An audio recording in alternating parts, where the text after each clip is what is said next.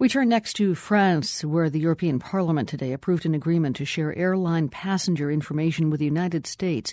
The U.S. has been collecting such information since just after the 9/11 attacks, but Europe has long resisted a formal deal, citing privacy concerns.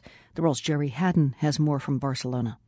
Since 2004, anyone flying from Europe to the U.S. has had a lot of their personal information shared with the Department of Homeland Security, including names, addresses, credit card information, requests for special medical attention or special meals, even flight attendant observations, if any, about your luggage or behavior. All this info is called Passenger Name Record Data, or PNR for short. For the most part, European leaders haven't had a beef with PNR sharing itself. Take Timothy Kirkup, a conservative British member of the European Parliament. We're all aware of the need to deal with major criminality across borders and the terrorist threats. Kirkup points out that many European countries already collect passenger data on their own. He says that's helped lead to the arrest of criminals and potential terrorists. So there's evidence that, in fact, it is a helpful thing as long as it has sufficient safeguards in place.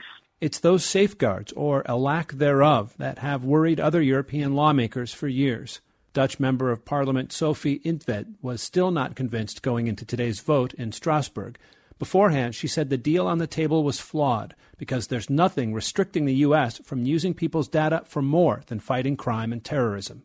Such as running customs checks and immigration checks, and that is not in line with European legislation. Actually, European lawmakers voted in favor of the deal today by nearly 2-1. One key, the deal now meets an important requirement of European privacy legislation. It will allow European citizens to see what information Homeland Security has on them and to correct it if it's wrong.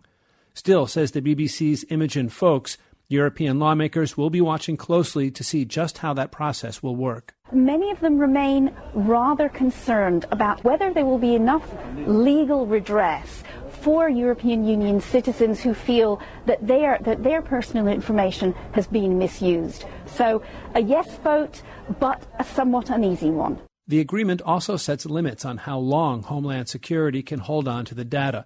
Before, U.S. authorities could keep files indefinitely. Now the U.S. will black out people's names and other identifying information after 6 months, delete entire files after 10 years for criminal suspects, and after 15 years for suspected terrorists. The Obama administration has welcomed Europe's passage of the deal. For The World, I'm Jerry Haddon in Barcelona.